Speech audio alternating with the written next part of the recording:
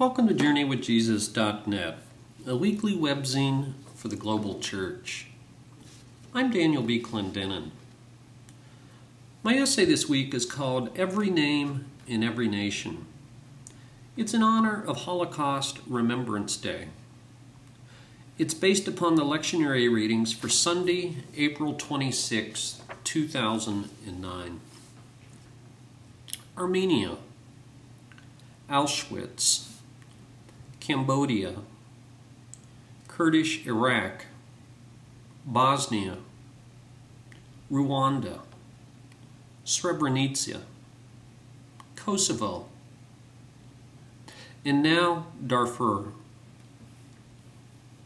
Thanks to a person who died 50 years ago this year and who has been all but forgotten to history, this week the world pauses to consider man's inhumanity to man. The readings this week explain why, of all people, Christians should be leaders in this vigil. After his resurrection, Jesus told his followers to spread his message to all nations, beginning in Jerusalem. Luke 24:48. In his parallel passage, Mark renders the universal scope even more emphatic by writing to all the world and all creation. Mark 16:15. Similarly, in Luke's sequel to his gospel, Jesus told his timid followers, "You will be my witnesses in Jerusalem and in all Judea and Samaria and to the ends of the earth." Acts 1:8. In the lectionary reading this week, Peter concludes his sermon by proclaiming that in Jesus all people on earth will be blessed by God. Acts 3:25, quoting Genesis 22:18. It's a global promise first made to Abraham 4,000 years ago. The story of Jesus, says Luke, anticipates the restoration of all things. Acts 3:21. God, in other words, remembers every name in every nation. Two radical corollaries follow from this robustly global vision: the decentralization of your geography and the reorientation of your politics. First, Christians are geographic, cultural, national, and ethnic egalitarians. For them, there is no geographic center of the world, but only a constellation of points equidistant from the heart of God.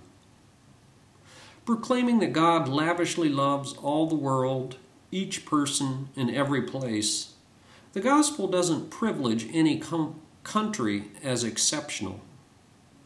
No one can say they are forgotten, and no one can claim special favor. Much has been written about American exceptionalism. In terms of economic, political, military, scientific, and cultural dominance, America is unrivaled. And in that sense, yes, exceptional. Although there's no reason to think that will continue forever. But from a theological or Christian point of view, America is no more exceptional in God's eyes than any other country. While allowing for a natural and wholesome love, even a pride in your own country, there's no place like home, geopolitical egalitarianism subverts the claim of absolute allegiance to any one nation. The claims of the gospel are absolute and unconditional. The claims of the nation and state are relative and conditional. Second, because of this, Christian global vision asks that we care as much about any and every country and its people as we do our own. Christians, in other words, grieve the deaths of Iraqis as much as Americans. We lament the tragedy of the Iranian-Pakistani earthquakes as much as Hurricane Katrina. This implies that our politics becomes reoriented, non-aligned, and unpredictable by normal canons. No state or political party, says Gary Wills, can indulge in the self-sacrifice that Jesus demands when he asks his followers to place the interests of others ahead of our own. This week, the world commemorates the genocide of 6 million Jews in the Holocaust by observing Yom HaShoah, Holocaust Remembrance Day. In 1951, Israel's parliament designated the 27th day of Nisan as Holocaust Day, a day to remember the Jews who perished and those who heroically resisted. In 1959, the Israeli parliament designated Holocaust Day as formal law. And since 1989, the Knesset, in cooperation with Yad Vashem, the Holocaust Martyrs and Heroes Remembrance Authority, performs a ceremony called Everyone Has a Name, in which the names of all the Holocaust victims are read aloud. The term genocide has a very specific history. The word was coined by the eccentric and brilliant Raphael Lemkin, a Polish Jew who almost single-handedly thrust the issue of genocide onto the world stage. On October 16, 1950, after 17 years of Lemkin's tireless labor, the Convention on the Prevention and Punishment of the Crime of Genocide was finally ratified by the United Nations. The United States signed 36 years later, on February 11, 1986, after 97 nations had already ratified the convention. When Lemkin died of a heart attack at the age of 59 on August 28, 1959, almost exactly 50 years ago, he was penniless. Before he died, he broadened the notion of genocide beyond the extermination of 6 million Jews. He had completed a magisterial analysis of a long list of historical cases and themes of genocide, which remains unpublished, and expanded genocide to include the attempted destruction not only of ethnic and religious groups, but of political ones, and the thought that the term should also encompass systematic cultural destruction. No person or people is immune from the horrors of Holocaust, either as a perpetrator or a dissenter.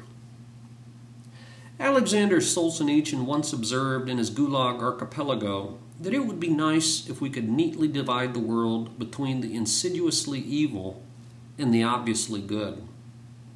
Instead, said Solzhenitsyn, the line dividing good and evil cuts through the heart of every human being. A Holocaust survivor once told me that he didn't believe in the collective guilt of an entire people.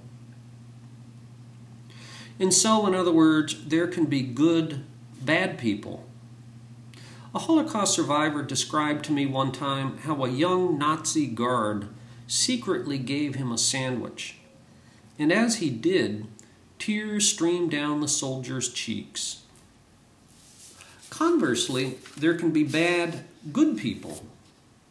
In his book Unspeakable Acts, Ordinary People, John Conroy says that we tend to caricature torturers as sadistic monsters. But, he says, there's ample evidence that most torturers are normal people, that most of us could be the barbarian of our dreams as easily as we could be the victims. Consider the following example from Christian history. The Spaniards came to America for gold and for glory, but they also came for God, to spread the gospel. In a letter to Pope Alexander VI, February 1502, Columbus wrote of his goal in the New World. I hope in our Lord to be able to propagate His holy name and His gospel throughout the universe. The natives they encountered were deemed pagan and subhuman, as their cannibalism and human sacrifices surely proved. Oviedo, a 16th century conquistador and historian of the 5-volume work Natural History of the West Indies, describes the solution to the problem of Indians who did not want to convert. And I quote, "God is going to destroy them soon. Satan has now been expelled from the island of Hispaniola. His influence has disappeared now that most of the Indians are dead. Who can deny that the use of gunpowder against pagans is the burning incense to our Lord?" The results of these evangelistic efforts: Todorov estimates that the Spanish conquest of the Americas killed 70 million people by murder, maltreatment such as slavery, and disease, about 90% of the population. In other words, these good Christians construed the wholesale genocide of bad Native Americans as a form of Christian piety. Genocides don't have to happen. We're not destined to slaughter our neighbor. But when we reduce people to a singular identity, such as Jew or gay, it feeds a sense of fatalism, resignation, and a sense of inevitability about violence. Simplistic labels partition people and civilizations into binary oppositions. They ignore the plural ways that people understand themselves and obscure what Amartya Sen calls our diverse diversities. In particular, Amartya Sen objects to the clash of civilizations thesis, made popular by Samuel Huntington. No, we should never concede that civilizations have to clash. Sen argues against identity violence caused by the illusion of destiny in 3 ways. First, he appeals to our common humanity. Everyone laughs at weddings, cries at funerals, and worries about their children. More important than any of our external differences, even though these are powerful and important, is our shared humanity. Everyone has a name known and loved by God. Every one of us, Paul affirmed, is God's offspring. Acts 17:29. Secondly, according to Sen, all people enjoy plural identities. To understand a person, we must consider factors of civilization, religion, nationality, class, community, culture, gender, profession, language, politics, morals, family of origin, skin color, and a multitude of other markers.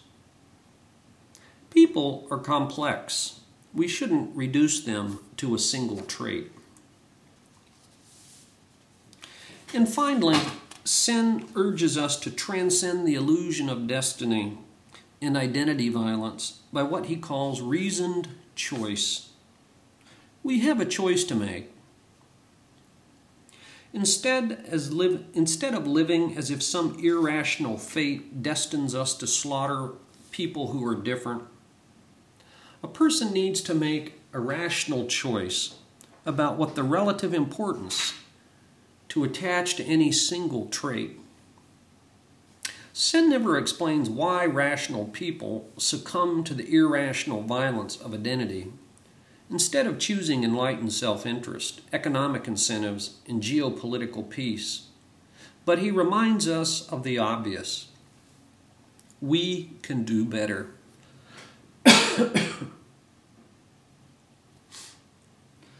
And so this week, as we observe Holocaust Remembrance Day, I pray to move to the place described by the Yale theologian Miroslav Volf in his marvelous book called Exclusion and Embrace.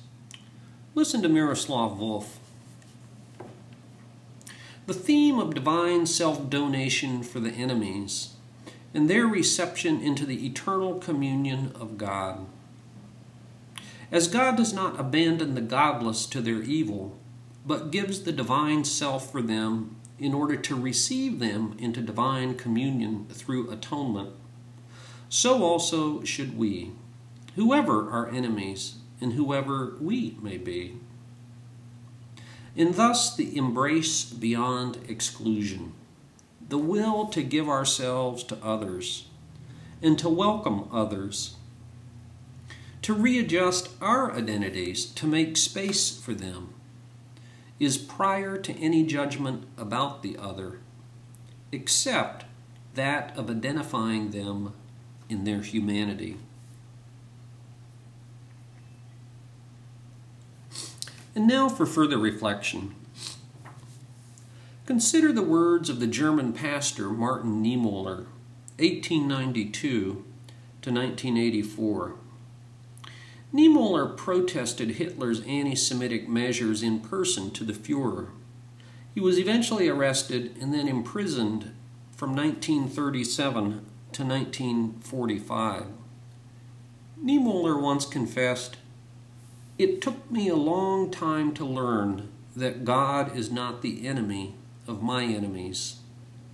He is not even the enemy of his enemies."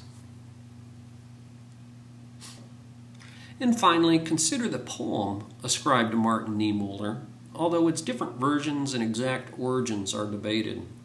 It often goes by the simple name, First They Came. The poem describes the passivity of German intellectuals as the Nazis purged group after group of targeted people. First they came for the communists, but I was not a communist, so I did not speak out. Then they came for the socialists and the trade unionists, but I was neither, so I did not speak out. Then they came for the Jews, but I was not a Jew, so I did not speak out. And when they came for me, there was no one left to speak out for me.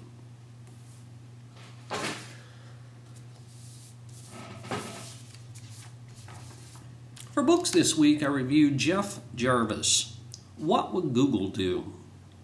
New York, HarperCollins, 2009, 257 pages.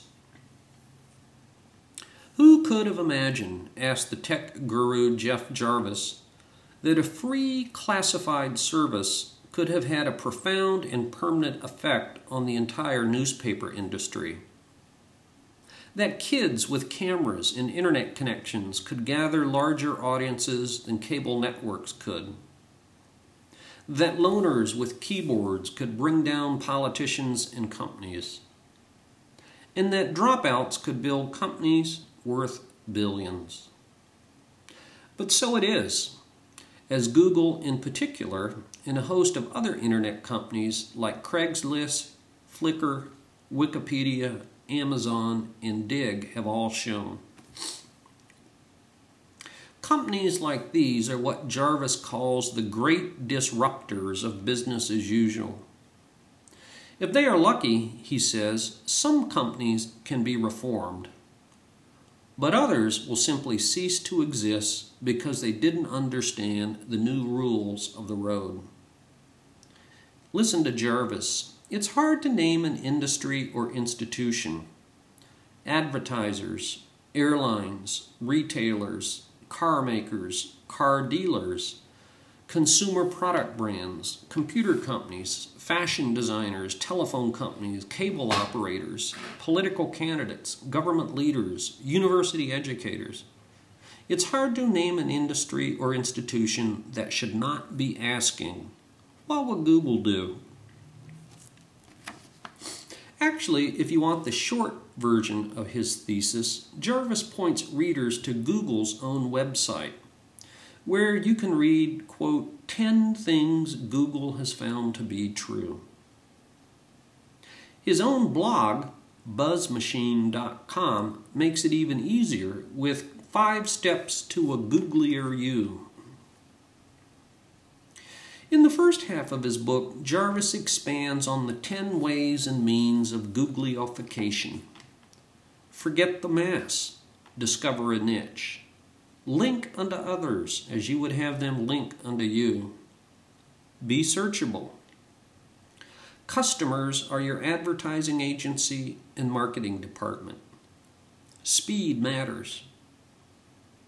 And then, in the second half of his book, Jarvis applies Googlethink to 20 or more business arenas, from newspapers and real estate agents to education and insurance. I liked Jarvis best when he told personal stories. Later in the book, however, his breathless boosterisms and his romantic view of all things googly grew stale. But one thing is sure, Googleize ASAP or get left in the techno dust. If you don't know where to begin, swallow your pride and ask your teenager. Jeff Jarvis, what would Google do?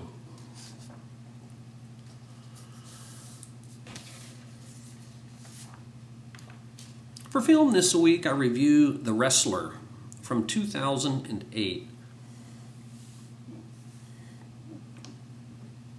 In his real-life Hollywood comeback, actor Mickey Rourke's art imitates his tumultuous life. Rourke stars as Randy the Ram Robinson, a professional wrestler 20 years over the hill.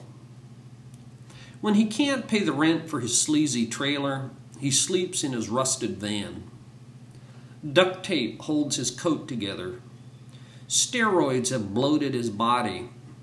Chemicals make his hair blonde, and a hearing aid dangles from his ear.